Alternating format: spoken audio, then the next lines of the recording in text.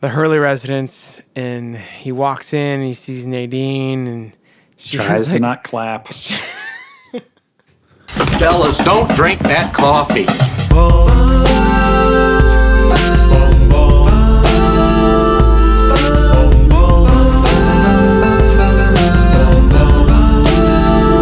You'd never guess.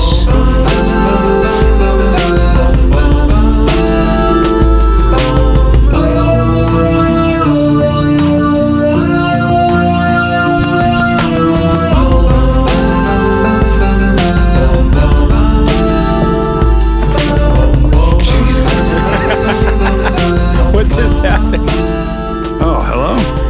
That sounded like a hearty pour. Oh, well, hey. If we're going to do this, we're going to do... Dallas is drinking, everyone. Welcome back to Dishing the Percolator. Here's the crazy thing. I don't drink. Wait, what? So this is going to be a thing. Oh, okay. I thought you were saying that you just mimed it. No. Because I was going to say, that is crazy. That's how good I am at mime, is that you couldn't see it, but you could hear sound effects. You put ice cubes in a glass and then poured, I guess, water. But in my head, I think you're drinking whiskey. Well, no. Well, that's not even the miming part. The miming part is I didn't even have water. I poured nothing in anything. You made the sound with your mouth? Did I? I'll have to rewind it. Welcome back, everyone, to episode 8. Oh, man. Season finale. Season finale? We did it. I'll be honest. We I did should it. have watched it. I should have watched it. Oh, okay. We're going to take a short 47-minute break. I'm going to leave it running so we can listen to Dallas's real-time commentary. I'm just kidding. No, I watched it, but I want. Unfortunately, some of those things were what? I'm just afraid. Because you're Well, tying an asterisk to this because we were going to record a few days ago, and Sam got sick. My wife. Wait, you told me you got sick. Did I say? Oh no, I got sick. That's right. Well, Sam's sick now. I'm starting to see some Swiss cheese through this lie. No. I did get sick. I actually got. And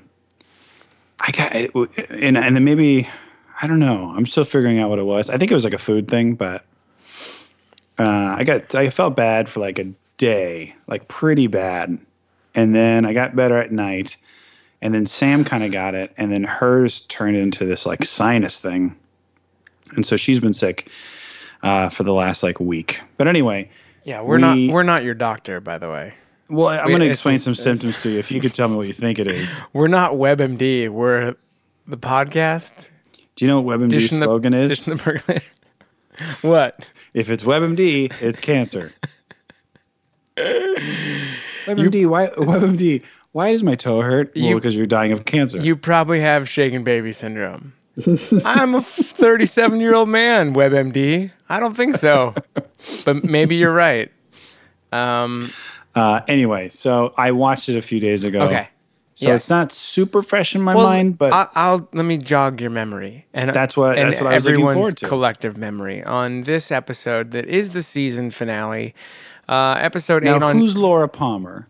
All right, hold on. Let me just get through this. Sorry. Before you start telling me more about your symptoms. This is episode... Please stop talking. This is episode 8.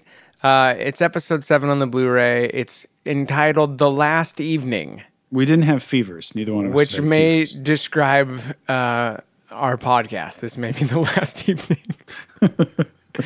We may not change the title of this one because it might be aptly put. This aired on May 23rd in the year of our Lord 1990. It was written and directed by Mark Frost. This is the only one he directed of all of the 30 hours of this show. Yeah? Yeah, he wrote a few just on his own. Obviously, he's written a few with David. But this was the Mark Frost solo show. And it's kind of like we talked about last episode. There's so many of these different threads that are all going to come to a head in this one. And then he really just left it out on the table. I think that kind of going into this, they knew it was hard to get renewed. And so I think his mind was like, let's leave all of these kind of just like, let's just stack cliffhangers. And so that's what we're presented with. with The Last Evening. So you're saying that they created a lot of cliffhangers because they wanted to try to get renewed. They wanted to get renewed, and they still didn't think they would. Yeah. Which is interesting because when we get to the end of the show, if they had not, Twin Peaks is a very different beast as a whole. Because Ooh, why is that? Well, because I can't go into it too far, but there's a lot of things that don't get closed, and so you would have just kind of had to assume certain things that we'll find out later on whether or not they're true. But it's a totally different show if it ends here. Well, here's what I say. I have a new title for it. Usually we do this later, but I'm excited to hear it. It's Goodbye Nadine. But like with a lot of exclamation points at the end of it. It's so sad. No, it's really not. It's sad and so... I was more upset over Leo than I was Nadine. Those, by the way, watch it because I watched it today. Those are two very beautiful moments in the show. Like the way that they happen are like very sad. Maybe one is sad. The other one to me is not sad, but they're both in their own way quite striking. We'll get to those as we kind of go through the show, but Sure. you've ruined it for anyone who, is trying to watch along while we talk. Yeah, but why would they watch along while we talk? Because we go as slow as the episode. I was talking to a person today, a buddy of mine. Oh yeah. Yeah, I got one or two, and he was saying we were talking about Stranger Things. Was it my dad? It was your dad, Jim O'Donnell, and we talk on the phone probably twice a week. And, wait, that's more than I talk to my dad. just about cases that he's working on. And he was saying that Dallas, and it's like, Jim. He said, you're the son I never had. And then I said, I think you had two. And then he started snoring on the phone. I think you should probably go see your dad. Go visit your dad. James the Third doesn't listen to this podcast, so only I am hurt by all that. But yeah, Are you talking about Diesel? yeah. Anyway, no, he was talking about Stranger Things. Wait, you call my brother? You have a nickname for my brother that's Diesel? Don't you call him Diesel? No. We don't call him Diesel? Who calls him Diesel? Oh, man, I thought we called him Diesel. We could start. I think we should.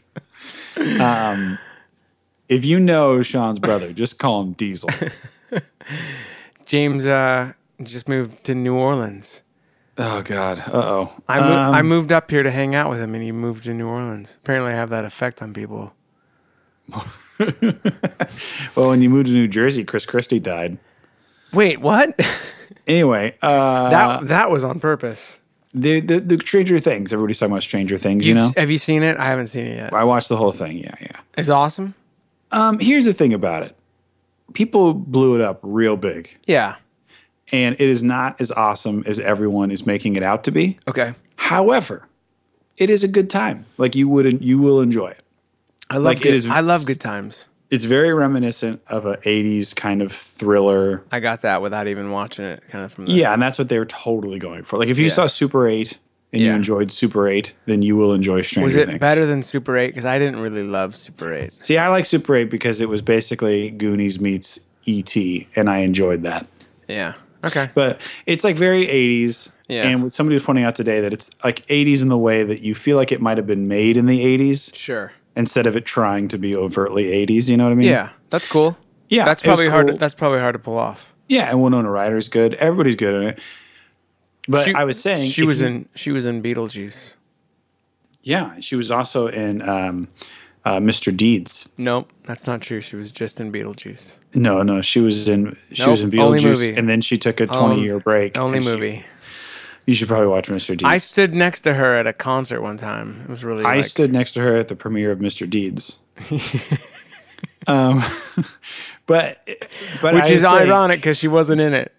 If you enjoy Stranger I hope you Things, locked up your wallet standing next to her.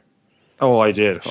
She went for mine like 4 times. Yeah, you know what I did? I stole hers. Oh. Yeah. Take that.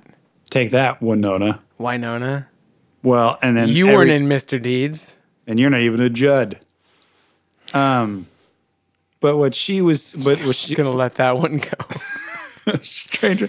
If you like Stranger Things, you'll like Twin Peaks, I think. And so I was suggesting it to this guy. I was like, you should watch Twin Peaks. Oh, yeah. And I was like, in fact, Sean O'Donnell, he knows you. Who doesn't? It's my dad, right? Yeah, he It's should. your dad. Yeah. Well, you know, a little bit. And It's not my dad. Who were you talking to? Do you want to name Mark. this person? Mark Matamoros. Oh yeah. Hi, Mark. And he's probably not listening. But I said we had a podcast. Well, he where will now. We watched the show and then we talk about the show.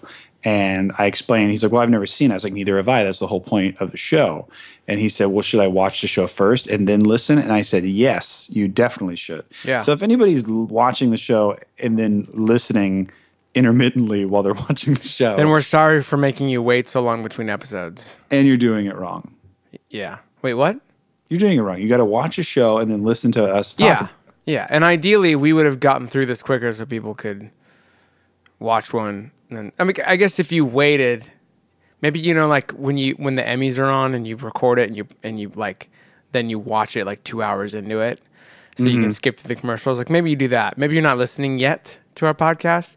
Maybe we get to like episode 15 and then you start, because we'll probably like then pace out where you kind of end with us. Yeah, I think It's just at the really snail's pace we're going. Speaking of snail's pace, let's get into this episode. I was also going to mention, I don't think we did this last time, Dallas. Tell us where we can find you on Twitter.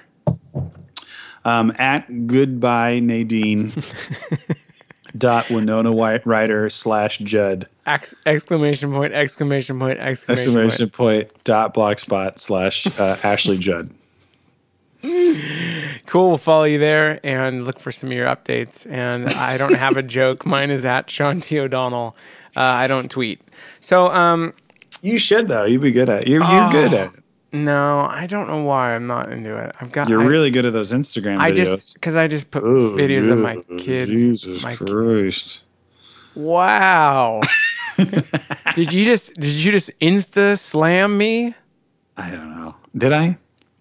Is that a thing that the kids do? The Insta slams? Are you saying that your Instagram game is that high that you're able to come down on me like that? Listen. I'd love to do some of those Instagram stories.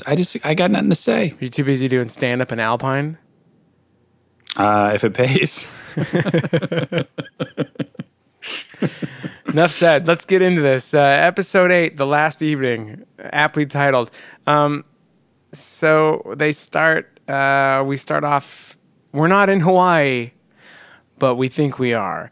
We're in Jacoby's office, which is all, he's got, the Hawaiian fetish, right? Do you think that's an ode to the fact that they had to film part of the show like in LA or wherever you were saying? I don't think so, because I'm pretty sure he already had that whole vibe going on when they were shooting it in Washington, right? He's in the pilot, and they were shooting that in Washington. So. Good point. I don't know where that. I in all of the reading I've done on this show, I've never figured out what his where the Hawaiian thing came from. But it's there. And so they're in his office. Going back to last episode, they've lured him away with, they put Maddie out there kind of as bait, dressed up as Laura, to get him out of the office so they can go in and try to find some evidence, because they still think Jacoby might be the guy who did it. And they're looking through the office, and Donna just kind of, for no reason, just hits a button on the wall. It starts playing Hawaiian music really, really loudly. Mm-hmm. And James is like, turn it off. And she keeps hitting and just changes songs. I think that I've decided we're going to do a little home remodel here in the future. I think I'm going to ask our contractor if we can put a button that just like rips Don Ho, at a moment's notice. I think that'd be like worthwhile. But finally they figure out how to turn it off. And they find the coconut with the tape and the necklace. And this is where Bobby takes the opportunity to plant drugs in James's gas tank. Yeah, just that sentence is very funny. Sorry. Why? Plant drugs in James's gas tank. And so then they're kind of cutting back and forth. We see Jacoby So they told Jacoby to go to this one place, but he recognizes from that video the gazebo. So Maddie's in trouble because, she's thinking she's fine. Like, Jacoby's going to go to the Sparkwood in 21, but he ends up, where she is. But we know from the last episode that there's someone kind of watching her. And so that person ends up, beating the crap out of Jacoby. And, they kind of leaves him there. We don't know if he's going to live or die. If the Jets were around, he'd be all right. Where were the Jets? Where were the Jets? Womb to tomb. Doesn't make any sense. Where indeed. Maybe that's a better name for this episode. Where were the Jets? Where were the Jets? We're whisked away to One-Eyed Jack's where Cooper is still playing blackjack with his Jacques. And there's the really kind of gross scene where the lady of the night comes over to him to proposition him, and he says, he's really nice about it. He's like, maybe another time, but thank you. And then Jock does that weird thing where he smiles and sticks out his tongue, and it's just awful. Yeah, I agree with that. And then we see Blackie. She's got on her desk these 2 monitors, of the casino, right? She's the boss, so she's keeping track. But they're those tiny, they're so small. The TVs are 3 inches. Yeah. Remember when tech was expensive? Nowadays, everything on Amazon is $4 and it's a huge TV. But in the 80s, you'd have these little tiny monitors, closed circuit or whatever. Anyway. Well, in the 80s, you couldn't even yeah. In the 80s, somebody was like, hey, we're going to get a VCR player. And you were like, what are you, a millionaire? Yes. It didn't even make sense What is to you. your dad the president? Come on. But you have to take it out and put it in a rewind machine, right? Because it doesn't rewind it for you, does it? Certainly, you guys aren't well off enough to have one of those cars you put it in, the little car rewinder thing. Yeah, you don't have one of those, right? All it does is rewind so it doesn't wear out the motor on your VCR. Oh, you do have one? Okay, well, I guess what is your mom? The Queen of England. Your mom's a sultan? Okay. I get it now. Oil barons? She has this really tiny little, they're so cute, monitors. Anyway, that was fun. Yeah, I have some right now. So then that's when they're getting Audrey ready, right? It's her first night. What's going to happen? The next thing is Cooper brings out gives him the tip. It's the chip that has the bite out of it. And Jock doesn't recognize it, doesn't know what it is. Otherwise, he would have bolted. But Coop says, can I buy you a drink? And then Cooper plays and kind of sets up Jock here. It's really well done. Telling him that he knows Leo, that he's the one, kind of providing the bang for Leo. And he gets Jock to trust him and gives him some information about that night. And then he sets Jock up to make a run across the border so that they can arrest him. But then Jock goes into telling the story about kind of what's happening that night. And he does that line about how Leo's doing a number on her and he puts the chip in her mouth, and then the close-up of his Canadian mouth, his French-Canadian mouth saying, "Bite the bullet, baby." Plays on repeat in my nightmares. Maybe there's a reason that Mark Frost only directed one. It's really memorable. It's a great scene, but Jock is just the creepiest of creepy. And there's a lot of creepy people and moments in the show. That's for sure. He's right up there, though. So then, what do I have here? Audrey is still kind of getting ready, and she sees Cooper. I think she sees Cooper on the screen. Anyway, more on her later. So, literally, we already know that Shelley did not get a scholarship to Princeton. She's decided to just stay in that house after shooting the most vicious dude in the Tri-County, in the state of Washington. And so she's just shampooing her hair in the sink, Yeah. and like the genius she is, like the little Rhodes Scholar she is, and goes to reach for a towel, and oh, look at this, Leo's got the towel, and he has plans for her that aren't good.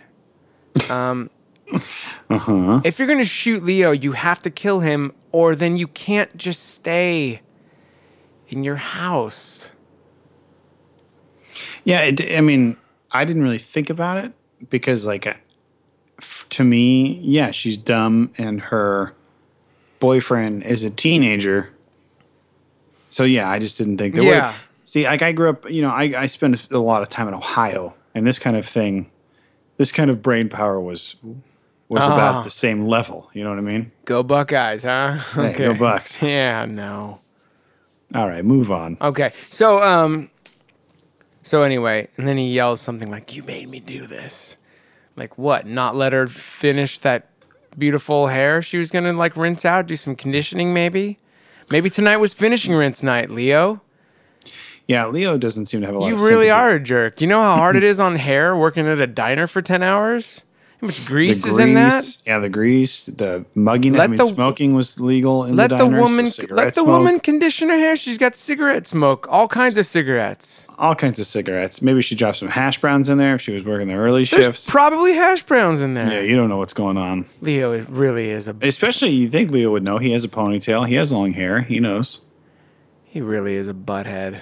Yeah, it's a good thing that he kills Nadine.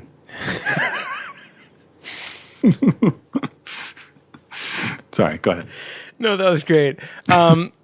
So then so all of this, then we get to like the whole Jock thing pretty quickly. Like he hightails out of One-Eyed Jack's because I think he has to cross the border.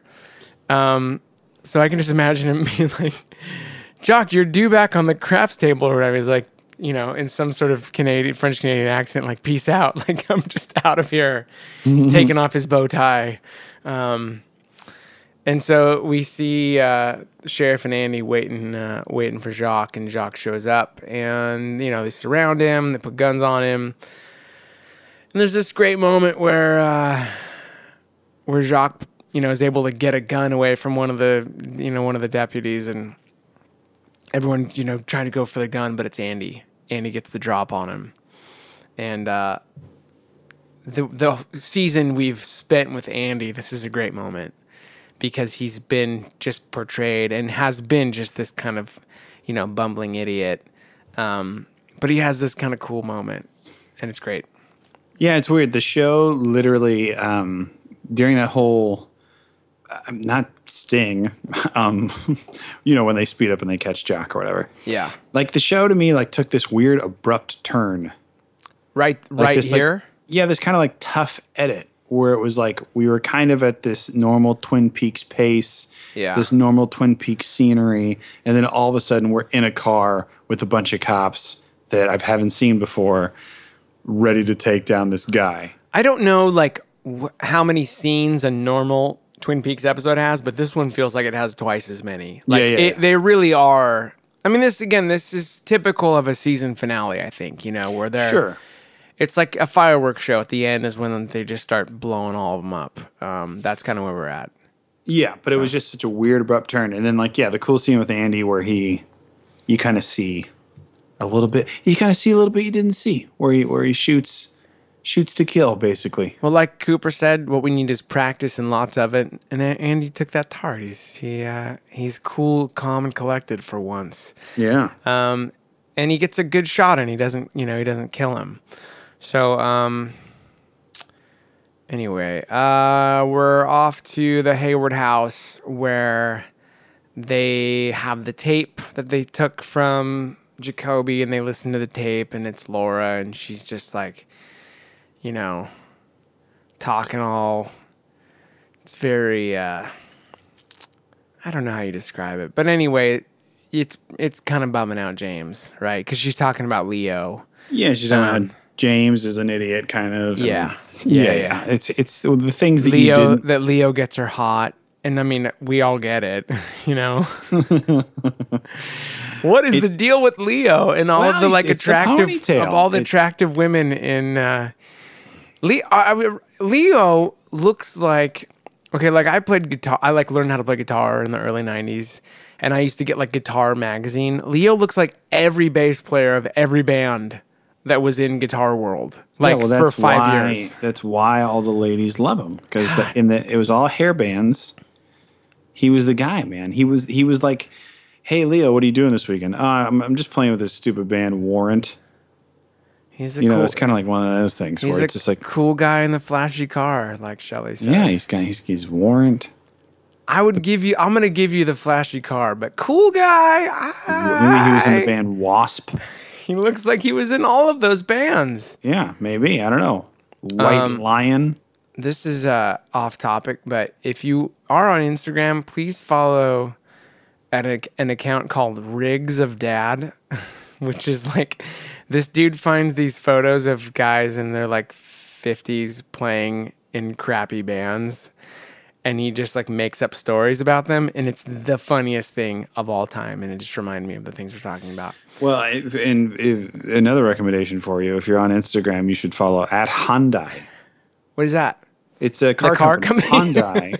They have great deals posted every day. And, honestly, people assume that because it's Hyundai, it's a cheap car. But they're made by the same people who make Hondas. And it's just a different name, so it's cheaper. So it's basically like buying off-brand medicine. This episode brought to you by Hyundai. What's Hyundai's slogan? Follow us on Instagram. Oh, the whiskey's kicking in. Hyundai. If it's Hyundai, it's cancer. No. Oh, man. Sorry. Go ahead. No, that was great. Rigs of Dad, RIGGS, like Riggins? No, like RIGS. Like a rig would be known as like, someone's amplifier. Okay. Yeah, Rigs of Dad is so worth a follow, please.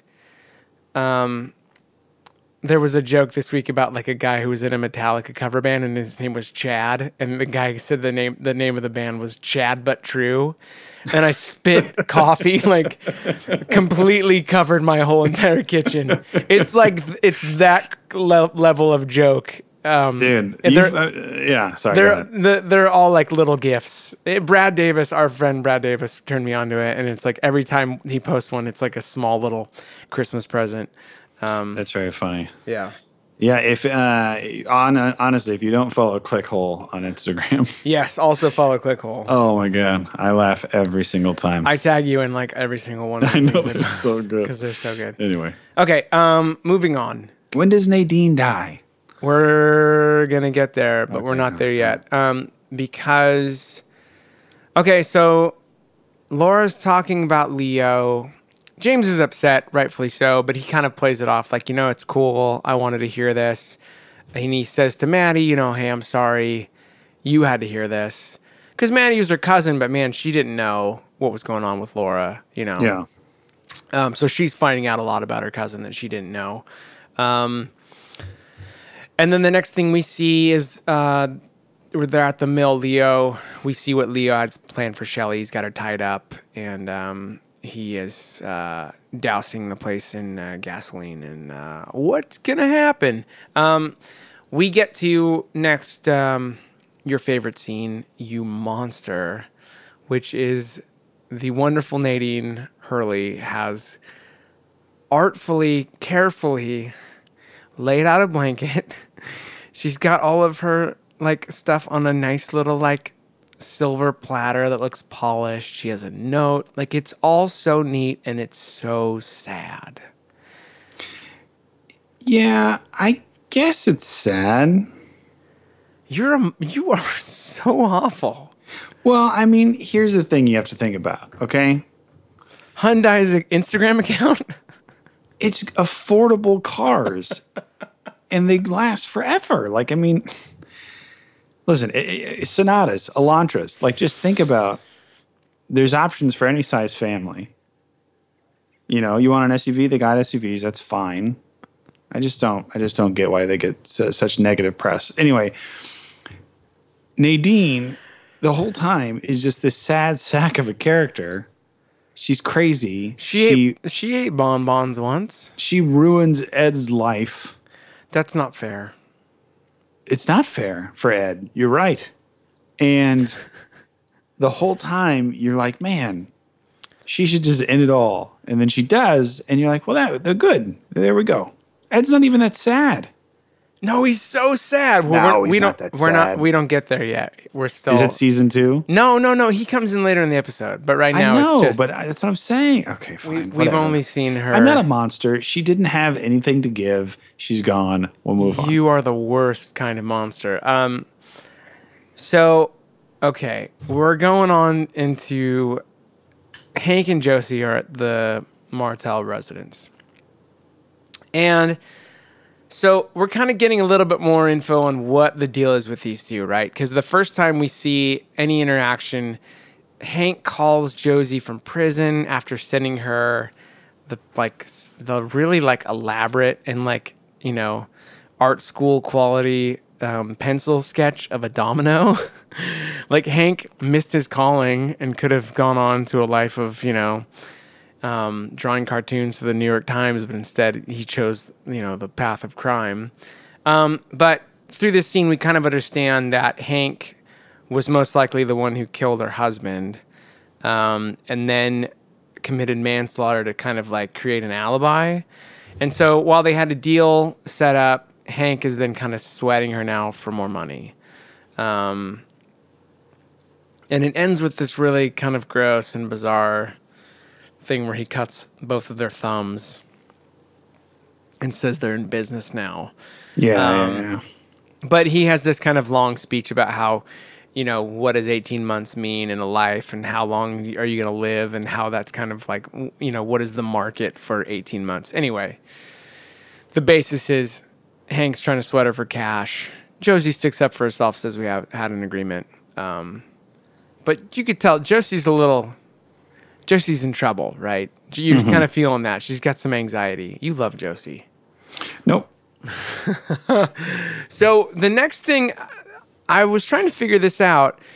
They go back to the mill because they're in the office. Catherine and Pete are in the office of the mill, right? So like, this to me seems like the mill's in session, right? The people are at work. But what about Leo, who's tied up Shelley? Like, wouldn't someone just be there? Like, it feels like there's a continuation thing that's like problematic here. I couldn't quite figure it out, and I couldn't find anything talking about it. Yeah, I guess you're right. If only maybe the mill is big. The mill's kind of big. Maybe there's a little corner of the mill. But it almost seems like the time when all of this happens is like, Leo says something about like, you have an hour, and then Bobby's going to be dead. And it seems like then the story with Catherine and Pete and them looking for the ledger, that's got to take more than an hour for her to go through all the things she goes through and then come back. Anyway. Again, maybe this is why he only directed one. You know what I mean? You could be right. But anyway, this is a really... It's kind of almost... It gets almost to where it's a sweet moment between Catherine and Pete because Catherine's in trouble. She can't find the ledger. She knows she's being set up, and she pleads to Pete to help her, right? And the way that these two have been the whole first season feels like way more like brother and sister than they're actually husband and wife. Yeah. And she starts trying to kind of appeal to him, saying like, you know, there was, beneath all the scar tissue, you felt something for me once. And it's kind of cute, you know? It is up until the point where Pete gives in and then she kind of hugs him like, ugh. Yeah, then you realize that she's just playing him. Yeah, she is. Yeah, it's not nice. I like Pete. I know, I do too. Like I said, cool. it's sweet for just like a quick second and then it's not anymore. You feel like Pete finally feels something again, and then she ruins it. And I'm like, hey, I don't like Nadine, but I don't like this girl any better. She's definitely like an actress. which isn't to say that she's necessarily like better than anyone, but she acts like in the show. She says it like, because I'm in trouble. Like it's so, because, and I mention this because there's so many people on the show who kind of aren't actors, and it's great. Like, and I've told stories about how like Andy was like just a driver for Lynch. Like you stick out in a way, and sometimes in a good way and sometimes in a bad way, but like Richard Beamer and her being kind of from the older school of acting, it's just funny. Yeah, Beamer's funny though. Like, especially there's in this episode in a little while. Like sometimes he just goes a little bit Broadway on it all. Yeah, well, and that's what I felt like with her in this scene, where it's just a little over. Like you take the acting when you're not saying anything, you take it a little too far. I think it's partly like both of them have done a lot for stage, when you're playing to the back row. Yeah, it's a little bit too to the back row, especially in this. But it's a sweet scene, and anyway. But it's not a sweet scene because she's playing him. But for a moment, you get a moment of it between the two. Like what I mean is between the two of them for the whole season, there's nothing there, and you just at least get a glimpse of like. Maybe there was at one point, Sure. And then we go back to the sheriff station, and there's kind of like the guys are kind of crowding around Andy because he's having his big moment because, he pulled his gun, he shot Jacques, and they're kind of having him retell the story. Lucy's watering the plants, and she kind of like hears this, and she's obviously like, oh, what? Oh. And so I think Hawk's the one like, go get her, buddy. So he does, and there's the scene where they're like, there's not a lot of words, right? Yeah. And then she spits out, "I'm pregnant," which we kind of guessed. Yeah, I figured that a couple episodes ago. It's a really great scene but once he leaves those guys, I think the only thing that is said is, "I'm pregnant," or maybe like they call each other like pet names. But then it's just Andy opening those like little curtains silently and walking out, and we know that all is not well again for Andy. Poor Andy. And Lucy, poor Andy. So I'm sorry, I got lost. No, it's okay. But you know what's weird is that Lucy is Weird Al's wife. That's not true. It's not true? There's no way that's true. Not in real life. Oh, in UHF. Is that true? I'm looking it up right now. I feel like sorry, no. No, who is she? It's Victoria Jackson from SNL. That's upsetting. So, all right. I listened to another Twin Peaks podcast, and they said that they mistakenly said she was the girl from Princess Bride. Is that Carol Kane? Oh yeah, definitely the mom from License to Drive. Why were you listening to another podcast? Because before I started one, I used to listen to other people's podcasts. I haven't listened to any of them since then. Okay, all right. Fine. I decided there was a need in the marketplace for the two of us. How do they feel about Josie? Let's ask them. How do they feel about Hyundai? The cars? Yeah. I'm sure they're into it. There's nothing. Do you own a Hyundai? No, never. Would never buy those cars. Sonata, that's like the most popular car, right?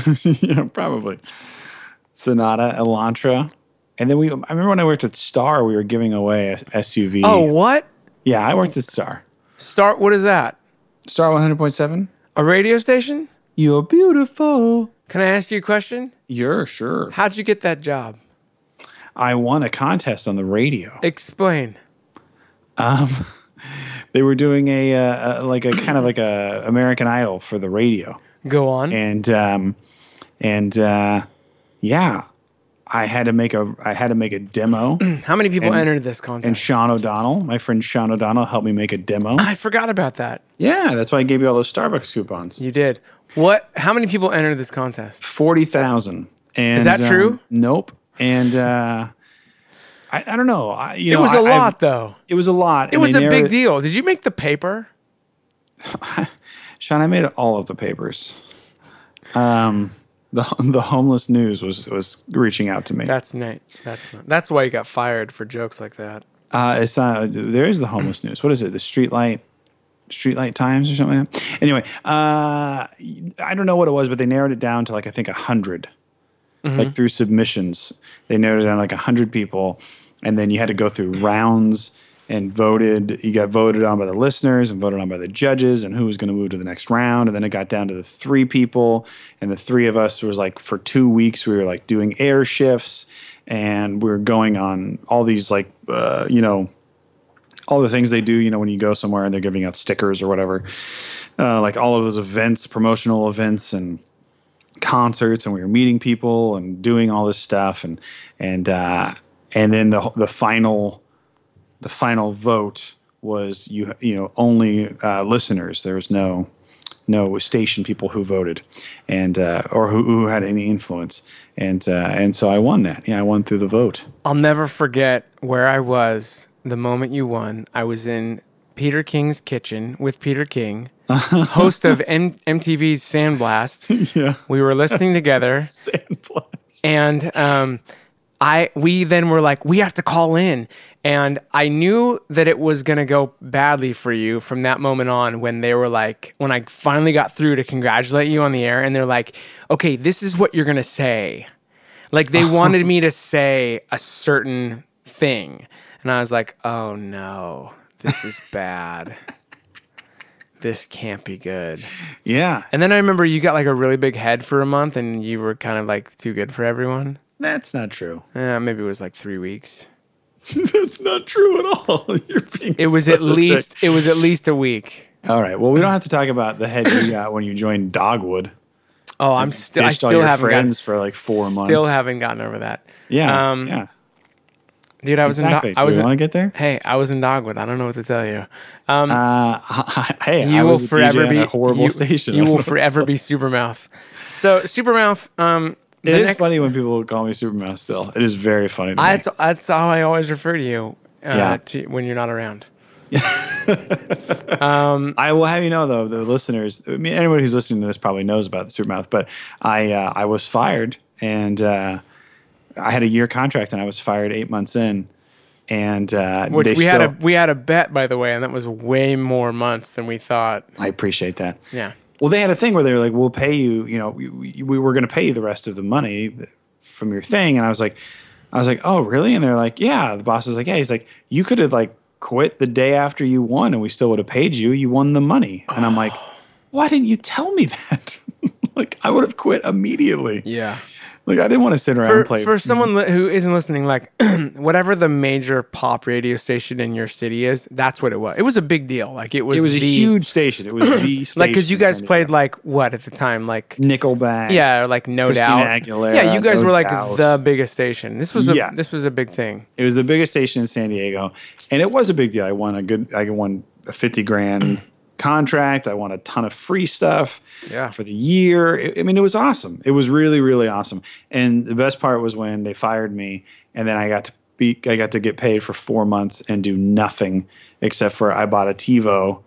I lived with Rob Hahn, and we would just TiVo Saved by the Bell and watch Saved by the Bell all day.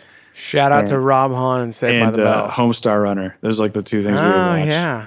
Yeah, it was great. Good times. Good times. You could have watched Twin Peaks back then. You had all that time.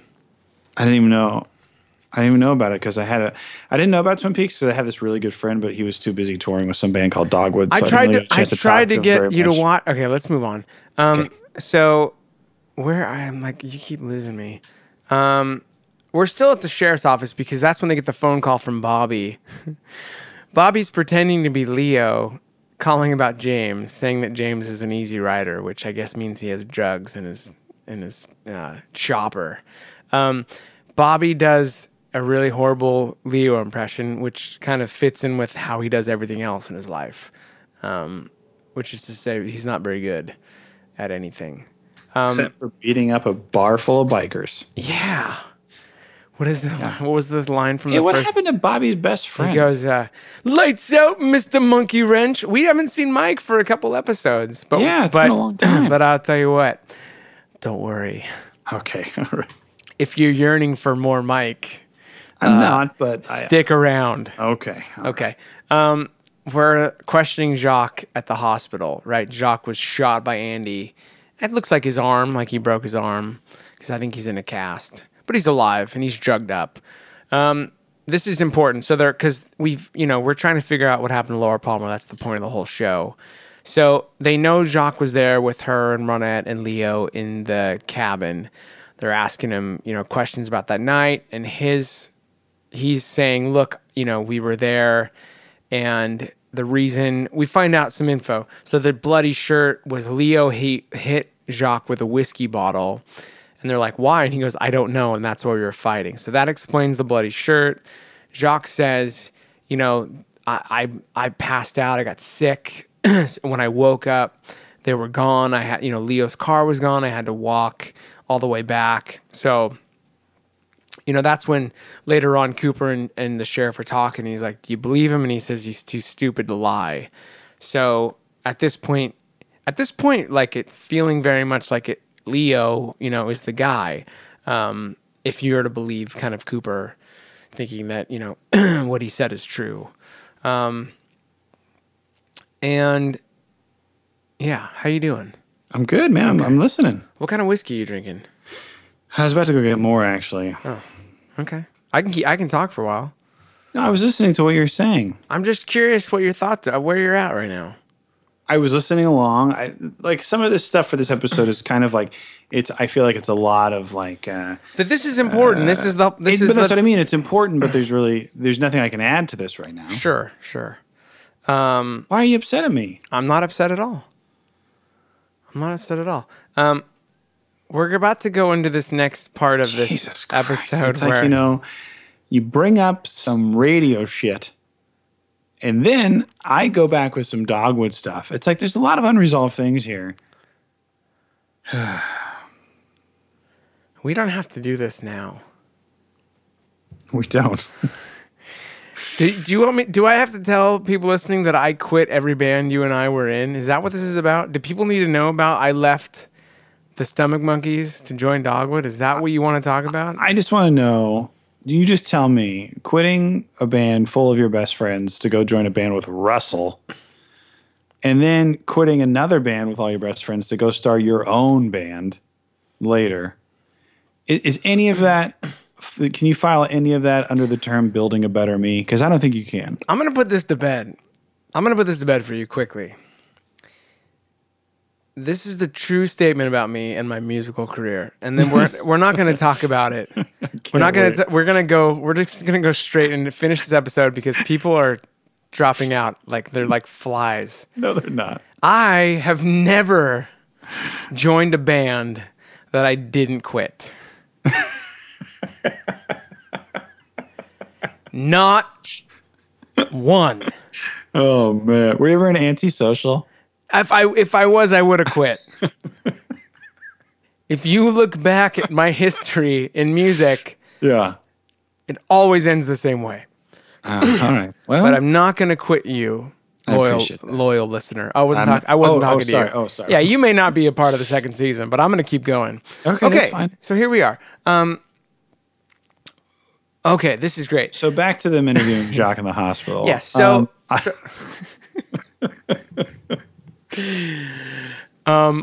sorry. Jacoby's alive.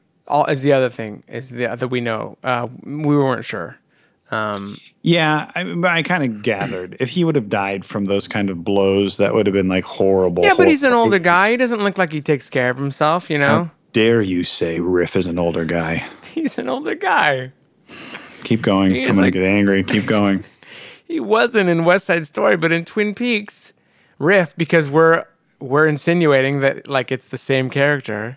We're not insinuating it is the same He's character. gone under, witness protection.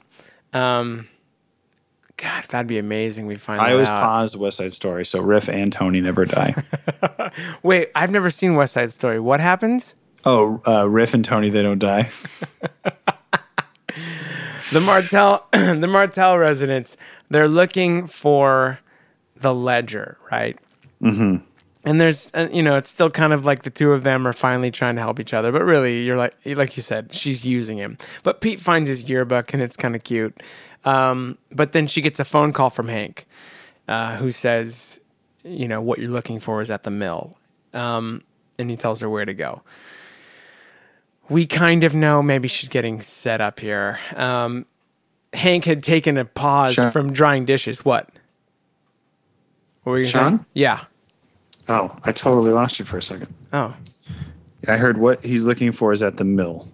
Yes. And now you're back. What did you hear? Did you not hear anything before that? The last thing I heard was what he's looking for is at the mill. Yeah. Okay, so I think that's where I finished what I was saying. Okay. Because Hank calls Catherine to try to get her to go to the mill. But Hank had taken a pause from, I guess, doing dishes at the Double R. Because then he goes and he's kind of trying to sweet talk Norma. And it ends with him kissing Norma. Oh, crud, dude. Who's Norma? In the diner, right? Norma. Let's just stop. No. Stop. I'm listening. No, let's Norma? stop the whole podcast. No. Stop. That's not fair. There's too many. Let's find women. let's find a radio contest we can enter you in. Let's just put all the energy into something that's going to mean something. I am trying to clear something up as a first-time viewer. This is not fair. You've watched this show 45 times. 43 times. And I am trying to make sure I know who Norma is so I can follow along. So, it's his wife. Norma runs the Double R. Thank you. That's all I'm asking. She's Quincy Jones's wife. She's one of Charlie's Angels. Can you please pull it together? What is the name of the bar that they went to? The Book House. The Book House. Okay. Well, wait, no, that's not true. That's the Roadhouse is the bar. The Book House is the other bar with like the secret. Because I keep getting the Roadhouse and the Double R confused. Don't do that. I'm trying not to. By the way, I get yelled at every time I ask for clarification. I have hopes that you and I are at the Double R one day, drinking coffee and having pie. Can you actually go there? Yes, you can go there. Oh, well, why aren't we there? That doesn't make any sense. I know. Wait, Sean, for real? Yes. This is a for real thing I'm telling you right now. It's called Tweeds is the name of the place, but it's like that's maybe the. We don't go. We could put a sign up in front of the Tweeds. It says the last episode of this podcast, we are doing it from the Double R. Oh, dude, I want to. I'll commit to that. I will commit to that right now. I want to go so bad. But you're closer. I know. I've never gone. I swear to you, we're gonna do it. Our mutual friend Joe Chandler and I one year we were gonna go up there and make a trip. We didn't do it. Joe can go with us. He could. He could be a guest on the last episode before the third season starts. Sean, this is a good idea. Okay, I'm listening. I like All it. Right. My wife's telling me no, I can't go. So, my wife is. She's actually not listening to me. My wife isn't here anymore. Is she working tonight? I don't know. Okay. So Hank kisses Norma kisses Hank back. No, don't do it, girl. Yeah. So then, it's just so much sadness for the Norma Ed thing because the next scene is the Hurley residence, and he walks in, and he sees Nadine, and she tries to not clap. She has a full-on weight bench in the living room, by the way. She's awesome. But she might be dead. Oh God, if she comes back in season 2, I swear to God. Okay, let's just go right past this. So then they're at the sheriff's. There's a lot going on here. So they're at the sheriff's, and then Leland shows up, right? Yeah. No, wait. James shows up first because he's got the tape, so he wants to talk to. He wants to talk to Cooper, and then Leland shows up saying like, "You guys found him. You found him," and they're like, "No, we've got someone in custody, but we don't know." And then Leland sees Doc Hayward, who is a friend because Laura and Donna are best friends. Mm-hmm. And he's like, you know what, you need to go home. Doc Hayward is to Leland, says, go home. You need to be with Sarah. That's where you should be. He's like, "You gonna go to the hospital?" And like, "No, I'm going home." And then he kind of has that kind of crazy look in his face and says, "Hospital." Leland's up to no good. And then we get to James is trying to give Cooper the tape. Say, "Oh, we found this." And then Cooper's like, "Hey, Jacoby had a heart attack. What's going on? What are you guys doing?" And that's when Sheriff had been checking his gas tank for drugs, finds it, and Cooper's like, "Look, man, here's the deal. I've been really patient with you, but you're going to start explaining things to me like, where did you get the drugs? Where are the drugs? Where'd all the other drugs come from?" So, poor James being set up. But, James is kind of master of his own fate here. He's been doing some things he probably shouldn't be. And so then we're at One-Eyed Jack's, and there's the Ghostwood signing between the Icelandic guy. I don't know his name. And this is where Hank makes a lot of this episode is Hank making phone calls. Have you noticed that? Well, I think it's showing you that Hank is the mastermind. He's like, remember what was it, like 1-800-COLLECT? Was that the thing back then? I don't even think. No, I think it was 1-800-COLLECT was after that. 1-800-COLLECT was like the mid-90s. I hope Hank is like, paying for these phone calls. Norma's gonna get the bill. She's gonna be pissed. Oh man, they're not charging that much for that cherry pie. Well, it's Norma's cherry pie. I think Hank makes like 4 phone calls in this episode. He's like quite the little chatty Cathy. I think it'd be funny if he did make phone calls and then behind him on the wall were Kathy cartoons that were like cut out. Oh, Mondays. Hank loves Kathy. Hank loves Kathy cartoons. Oh, anyway. Bobby, our other little Rhodes Scholar in this show, shows up at the Johnson house looking for Shelley. Surprise, surprise, Leo is there with an axe, you stupid, stupid, stupid man. And just as he's about to end everyone's misery by killing Bobby, Leo is shot. Yes. By Hank. And Hank. Hank says this earlier. This is the last scene. He tells Ben Horn he's going to do it. And then we get this kind of really, to me, it's kind of this beautiful moment where Leo is dying watching Invitation to Love as his kind of counterpart in the show, Montana, is also shot. And has this really overdramatic, like, kind of take to the left at Leo. Yeah. While Leo is more realistically dying. Yeah. It's a really great moment. And I've seen this episode a lot, but watching it again today, I was like, this is amazing. Yeah, it is really, it's kind of funny. Yeah. Montana. I didn't know that was his name. That's really good. True story. Dallas, this is for you. Oh. That is Lucas Giolito's dad, Rick. Oh, really? Yes, really. That's very For funny. those of you who don't know, Lucas Giolito is a pitcher for the Washington Nationals. He was the #1 prospect in baseball this year. Yeah, he's going to blow out his arm, have Tommy John. Yeah, probably true. Yep. But his dad is fantastic as Montana in His Invitation dad to is Love. fantastic as Montana. Probably Invitation one to of the better Love. actors on the show. Invitation to Love, by the way, I found on YouTube, and I'll post this. Maybe I'll post something on our Twitter page. There's a link to the whole thing, like uncut, and it's fantastic. So the next scene is the mill. Catherine shows up because this is where Hank had called her and said, what you're looking for is whatever, Drying Shed 3. But what's in Drying Shed 3 is Shelley about to, explode. So she's being set up here, Catherine is. And Or do you think that she's being set up in a good way? Like Hank was like, what you're looking for is in the mill, and what she's looking for is just a daughter. no. And Shelley's looking for a mom. No, Hank has They no... just need some friends. No, there's some no... guidance. Hank, there's no good in Hank. What you're looking for is in the mill, Plus, Catherine. we know that Josie and Ben have been plotting against Catherine this whole season.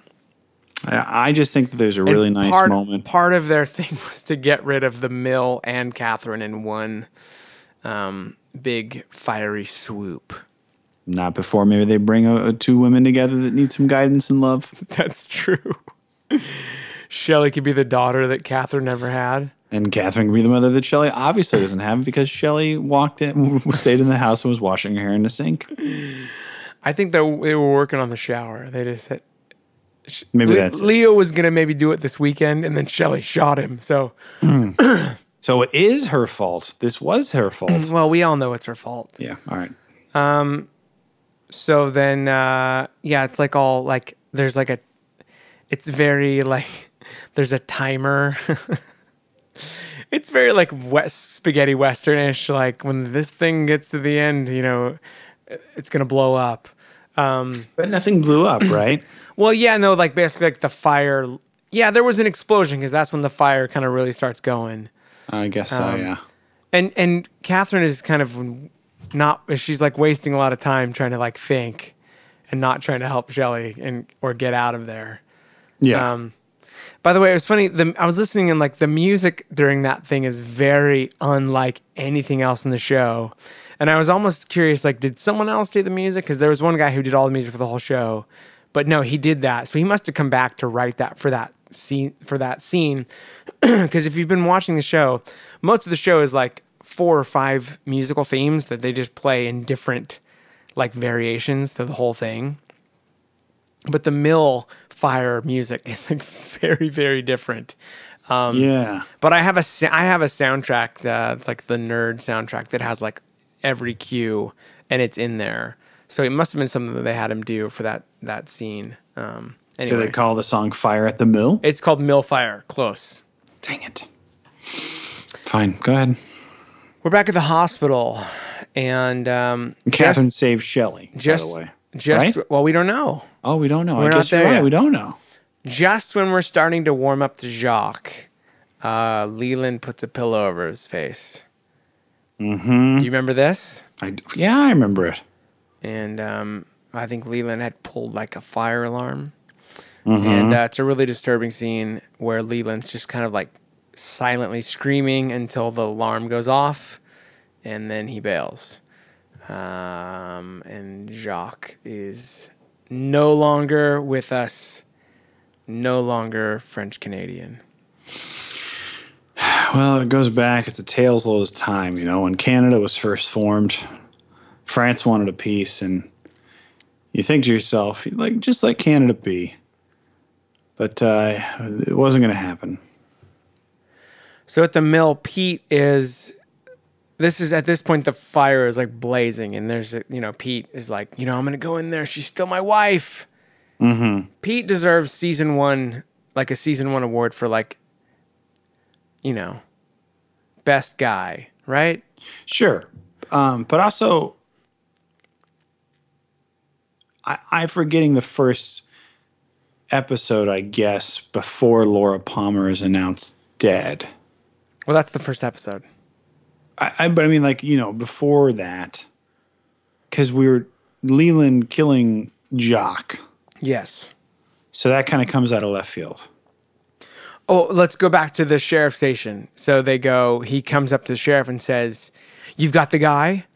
Like, oh, so he thinks that Jacques killed her. yeah, because that's what he finds that out. makes so much more sense. So he finds out they've arrested someone for the murder of. And so he goes and kills And him. we know that's why, we because know I was that- like, I yeah. listened to that scene, and then I watched that sheriff scene, and I just it didn't really register Sure. what was happening. That's why he's with like- Leland, and then when he goes and killed him, I was literally like about to watch the first episode over because I'm like, is Leland part of like Tony and Bobby's like gang? Like, you know what I mean? No. Like I was trying to figure it all out. No. So like All right. going back to the sheriff's station, he goes, "Is it true?" Like he's like overzealous.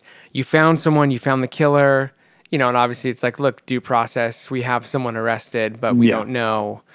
And that's when he asks Doc if he's going back to the hospital, and he says no, and he gets this idea that he's gonna go, just take justice into his own hands.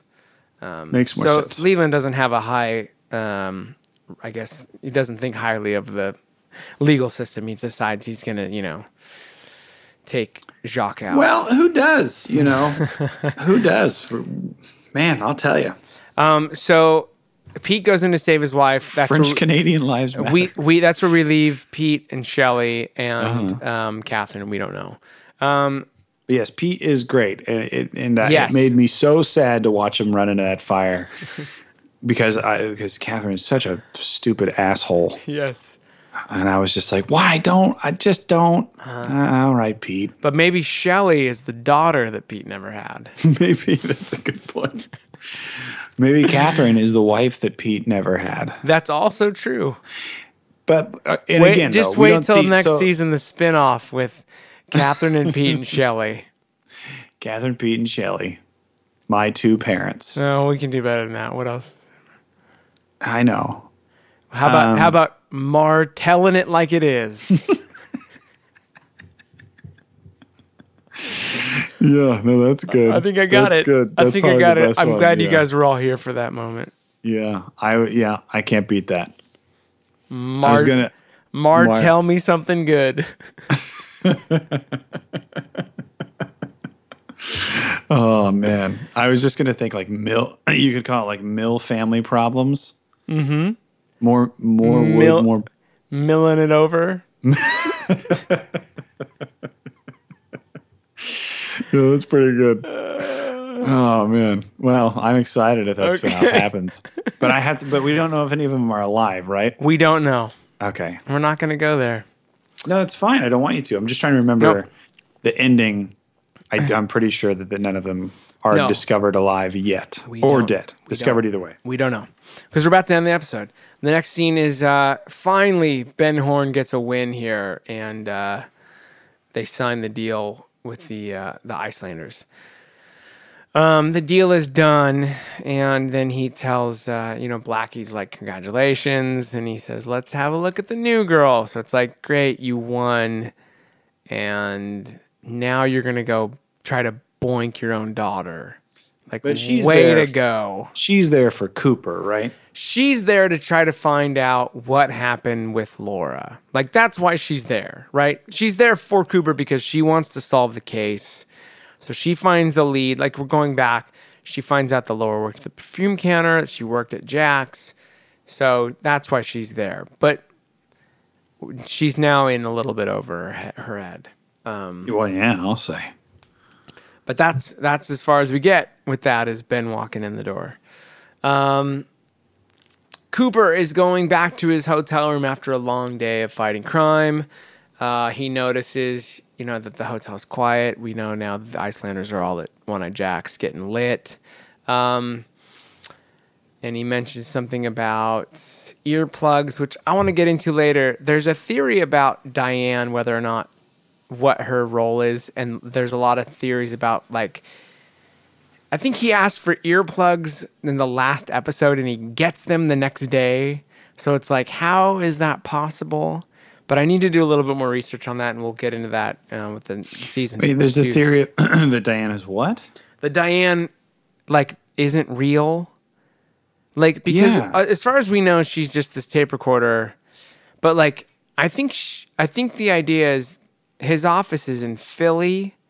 So he'd be like sending these tapes in, but I think he asked for the earplugs in a time span where it wouldn't make sense where he'd get them back in that amount of time. I think I said in the first episode that I don't think Diane is real. To be honest, like, we don't really know. But this is one of those things where it's either just like writer, like they were kind of lazy, Yeah. Or maybe it's on purpose, but there's something about those earplugs, and I'll look into it, and we'll get into it on another episode.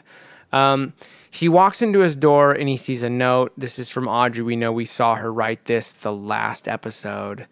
And it says, addressed to my special agent. He gets a phone call that we later find out is from Andy saying that we found Leo. He's been shot. Cooper goes back to the door. Someone had knocked on his door, and then Cooper is shot twice in the chest. 2 times. Season 1 finale. So theories for season 2.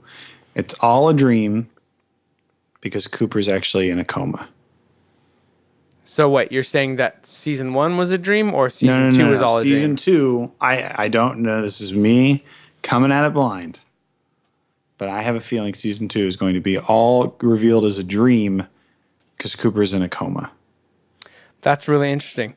Truth be told, I've never heard that. Oh, okay. All right. And I'm just letting it kind of sit for a second. That's fine. I'm just thinking of like very Lynchian things to do. Because it could excuse anything weird that Because happens. I just kind of diffuse that as far as we know. Because otherwise I'd be like, well, I can't tell you. But obviously they don't play that out as the second season. Sure. But that's always a possibility. That's very like Newhart. Isn't that how Newhart ended?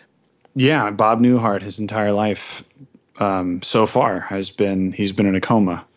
But we've allowed ourselves to believe collectively. I have nowhere to go with this. Just off the top of my head, that's like a really interesting idea. People who are listening, who are still listening to this episode, God bless you, who have seen the show all the way through, let me know what you think about that. People have been waiting it's an for this interesting episode. It's an interesting thought on a show that you've never seen before that I've seen many times and I've never thought about that. Well, you take everything Lynch does at face value, and I actually think there's maybe some deeper connections in there. So, we to each his own. One's more creative. I get No it. one takes anything Lynch does at face value because there is no face value. That's not true. Inland Empire is all face value. It's all face value, all 4 hours of it. Fell asleep. Season 1, Dallas, how'd you do? I did fine. Sorry, my cat is clawing at the carpet. Stop it. The last one, the last cat. The last cat. And if I had my way, he'd be gone tomorrow. Aw. He's such an asshole. Sorry, I cursed a lot on this podcast. I'm sorry. Maybe it was the whiskey. What kind of whiskey was it? Tullamore Dew. Ooh, I like Tullamore Dew. Tillamore don't. Do you remember at the Blarney Stone, that guy Blackie? No. Do you remember Blackie? You remember Yes, Blackie? I do. And every time they said Blackie on this show, Every I always Irish, thought of Blackie. every Irish pub had to have one guy named Blackie Who who never said a word that we could understand. You go to do, and then you know what I'm saying. And you just look, Not all right, one all right, word. Blackie. Ah, good to see you, Blackie. Because you know, but What was Blackie's real name? Donald. I'm just kidding. I have Come no on. idea. Norma. What if it was Willie? Willie. Blackie sounds so much cooler. I thought it picked up. I was, the first 3 episodes, I could have probably told you I was not interested in the show, but it definitely picked up, and kind of the characters that I felt like I wanted to follow along with started to get more screen time. Sure. Like, it took so long, I feel like, to set up all of the characters that by the time we focused in on the characters, I basically, I could see why the show wasn't a hit. But it was a hit. But I mean, like, but you're saying that they were afraid they weren't going to get renewed, so it couldn't have been like a smash hit, because if it was, then they would have gotten renewed. I think it was one of those things where you could be a hit and because it was so touch and go, like, it came out of the gate sprinting and then kind of slowed. Like, what's funny is you're feeling like you kind of were not into it, but it came out of the gate sprinting and then slowed as far as popularity. But that's why I bet it did that, though, is because that it came out of the gate swinging, and then you're a few episodes in, and you're like, okay, I'm tired of all these people I don't care about. I'm going to stop watching this show now. Yeah. And so then, of course, the ratings are going to take a dip, and you're going to get a few diehards, and then as the show picks up, and again, we start focusing on some storylines that are intriguing and characters that you like to watch, and then those diehards are going to stick with the show. So, I mean, and not diehards, obviously. Back then, a lot more people watched TV on a live basis. But I mean, like, that's what so, I mean, I don't know. That's why I felt like it was tough to get going on it. But I'm glad I stuck with it. And the last few episodes, probably the last 3 particularly, were my favorite so far. Oh, good. And I felt like the pace was quicker, especially like you said with this last one. There's a lot of quick scenes in this last one. Yeah. And I felt like Nadine's gone, hopefully, and I maybe Josie died in the mill fire. I don't know. That would be good. And then She just drove by and was like, "What's going on in here?" she saw Pete run in, and she's like, "Oh, he's still my boss." And then he runs in. Josie's like, "I brought s'mores." Dude, I made s'mores last night. Yeah? Have you done that recently? No. Oh my God, it's so good. I haven't made s'mores. I guess we made s'mores maybe like 2 months ago. We had some friends that were. It had probably been like a decade since I made s'mores. Like, everyone, go make s'mores. Like, the world is going to end at some point. Make One s'mores. of the things that I was bummed about at my wedding was that we had a whole s'mores station. And I ate all of it before you guys got married. I'm so very- sorry. I'll cop to it now. I love s'mores. No, we had like a fire pit, and then you could Was make that 10 s'mores years over ago? there. Yes, and only a few people knew about it, like could find it, and because there's no light over there, so it was kind of hard to get going. But I was so happy with that idea that people could go make s'mores. Like it was such a cool idea in my mind. and How I wish ironic I that found you, it. a lighting director at a few points in your life, didn't have proper lighting for your s'mores bar. Well, I'll tell you, we had to run everything on generators, Sean. So it wasn't the easiest thing Hey, in the I world. get it. Weddings are the worst. Let's just be honest. It wasn't the easiest thing in the world. Anyway, Okay, yeah, s'mores so- are delicious. Yes. You know what I made the other day? I What'd made you a new make? sandwich, and it was probably PB&J? no. I made a. I took. We had this turkey with this Italian seasoned turkey from Trader Joe's. By the way, I got a lot of good feedback about your food. You talking about your food. So keep going. And I put that on some bread, but then I mixed pesto with mayo and put that on the bread. And then I put a little thin sliced mozzarella on top, but I dipped the mozzarella in balsamic vinegar. And then I put that on the sandwich too. Was it good, balsamic vinegar?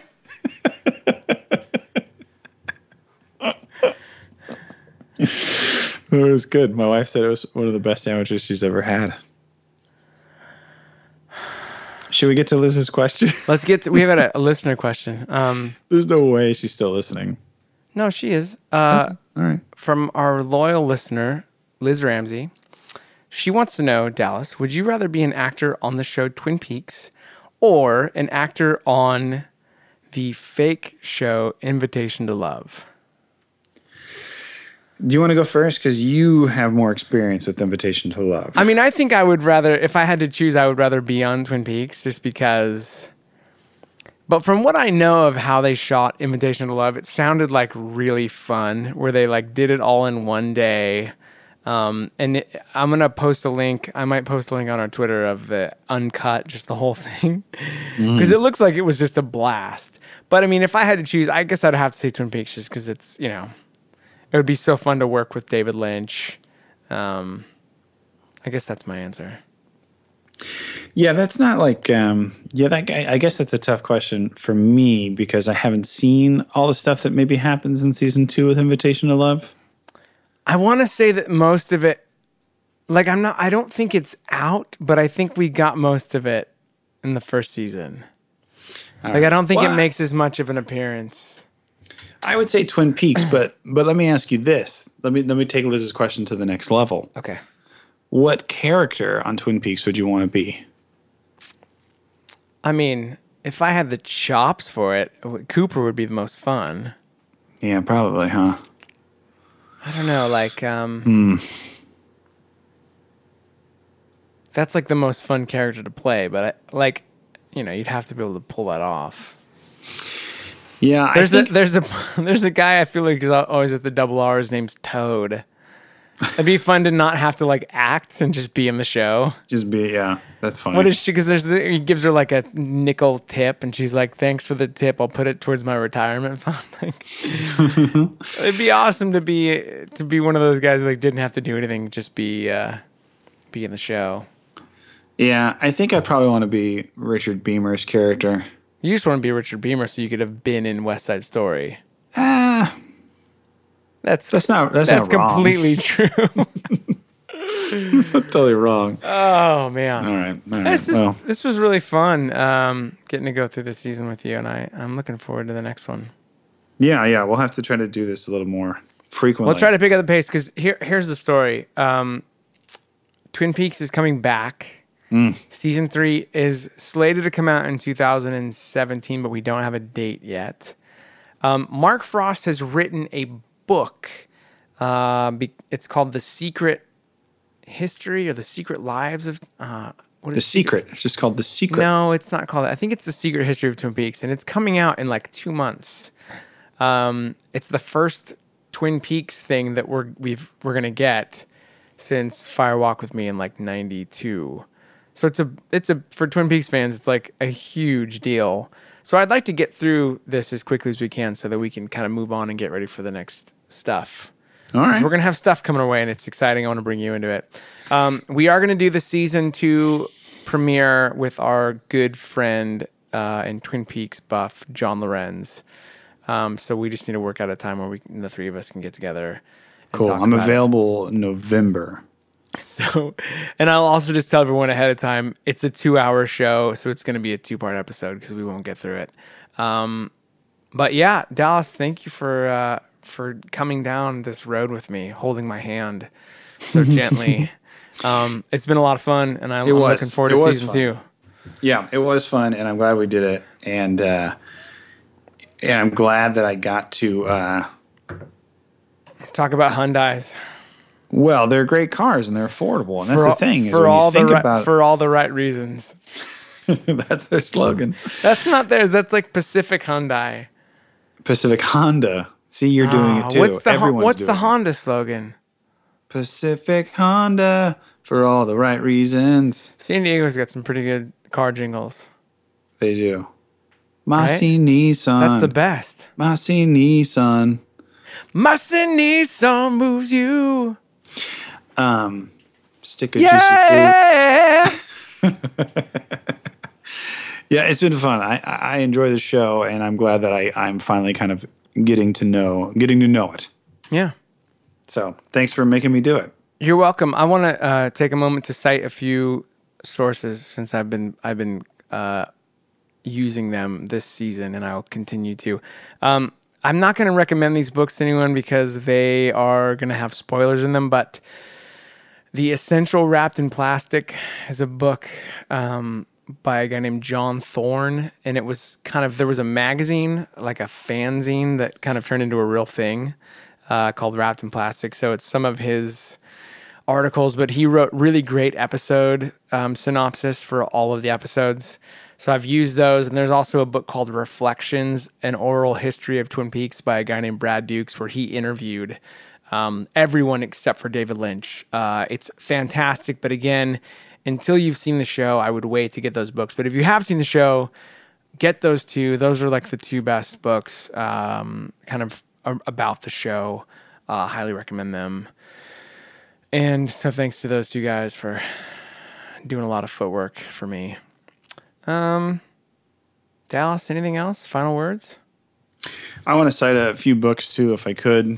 And I do recommend these because they don't have spoilers. But one of them is called Case Closed. It's the book that proves once and for all that Lee Harvey Oswald was the lone gunman that killed Kennedy. It's about 7,000 pages, but it's a good read. I also would like to recommend 2030 by Albert Brooks. It's a great, fun read. And then probably the last book I would want to recommend to Twin Peaks fans out there, that I think that if you like Twin Peaks, you're definitely going to get into this book, because it's kind of like if you're reading David Lynch on the page. But it's called Hop on Pop. It's by Dr. Seuss. And my kid loves it, and we've read it a lot. So those are my book recommendations. Thank you, Dallas. No problem. I'll see you next season. Dish in the Percolator. Follow us, Dish in the Percolator, Percolator Pod. What is it? At Percolator Pod. You can email us at percolatorpod@gmail.com. Visit our website, www.dishinthepercolator.com. Season 1. Dish in the Percolator. I can't do it. I can't do it. Season 1, we're done. Okay. That was fun. Yeah. Dig that, Kurtz.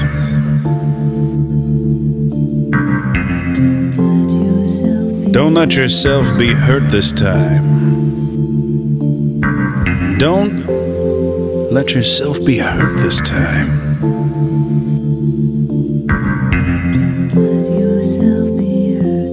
Then I saw your face. Then I saw your smile.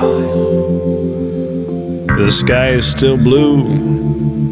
The clouds come and go. Yet something is different. Are we falling in love? Don't let yourself be hurt this time. Don't let yourself be hurt this time. Then your kiss so soft, then your touch so warm. The stars still shine bright, the mountains still high.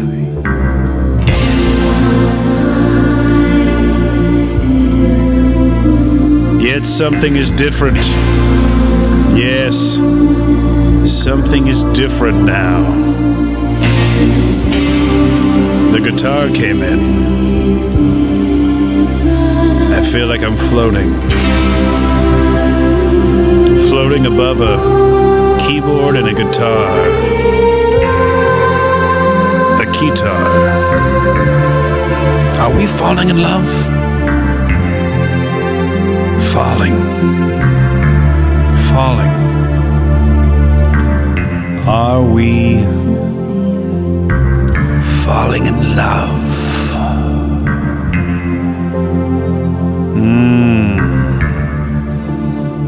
That's the ketchup. I like coffee, donuts.